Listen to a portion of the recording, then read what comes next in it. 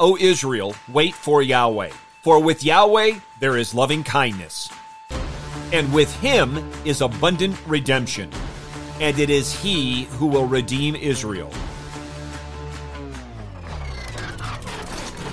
Let me hear you! Going loud!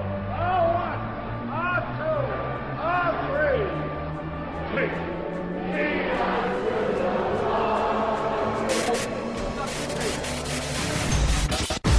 Welcome to In the Bullpen, Up and Ready, a ministry of developing contenders. The call has come. You need to get up and ready now. And look who's coming up.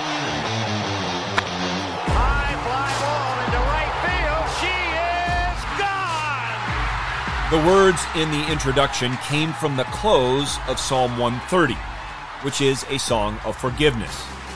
As such, it naturally and gloriously leads us into Psalm 131, a song of humility. Those who have been forgiven by Yahweh, forgiven not because of anything done by us, but by sovereign grace and what was done for us by our Savior, those will express a humble reliance on and trust in Yahweh. Hear now Psalm 131, a song of ascents of David. O Yahweh, my heart is not exalted, and my eyes are not raised high, and I do not involve myself in great matters, or in matters too marvelous for me. Surely I have soothed and quieted my soul, like a weaned child with his mother. Like a weaned child is my soul within me. O Israel, wait for Yahweh, from now on until forever. In verse 1, King David expresses his humility. In the second verse, his tranquility. This is what he personally experienced, a calm, quiet, and hopeful soul.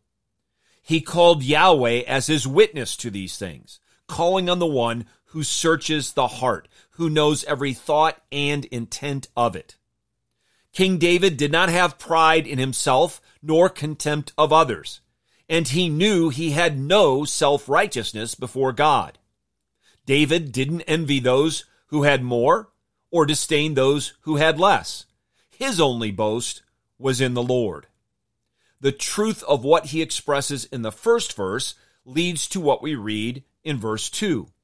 He learned contentment, which gave him tranquility.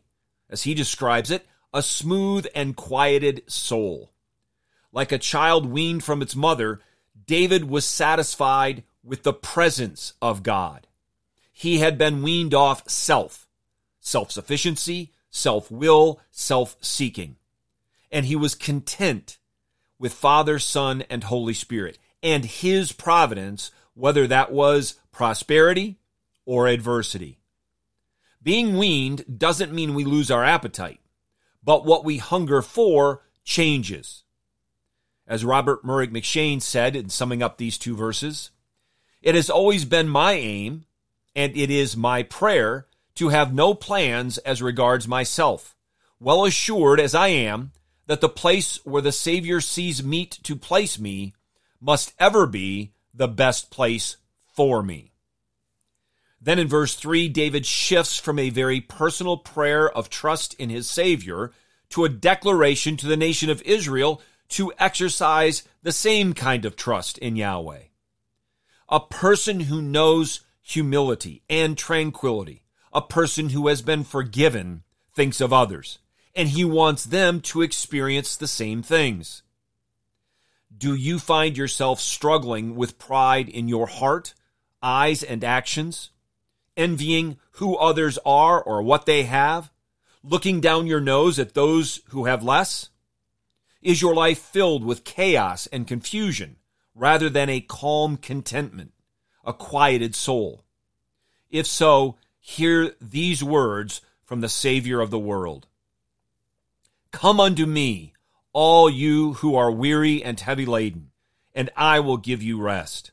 Take my yoke upon you and learn from me, for I am gentle and humble in heart, and you will find rest for your souls. For my yoke is easy, and my burden is light. Get your eyes up, fixed on Jesus, the author and perfecter of faith, and be ready to deny yourself, take up your cross, and follow him.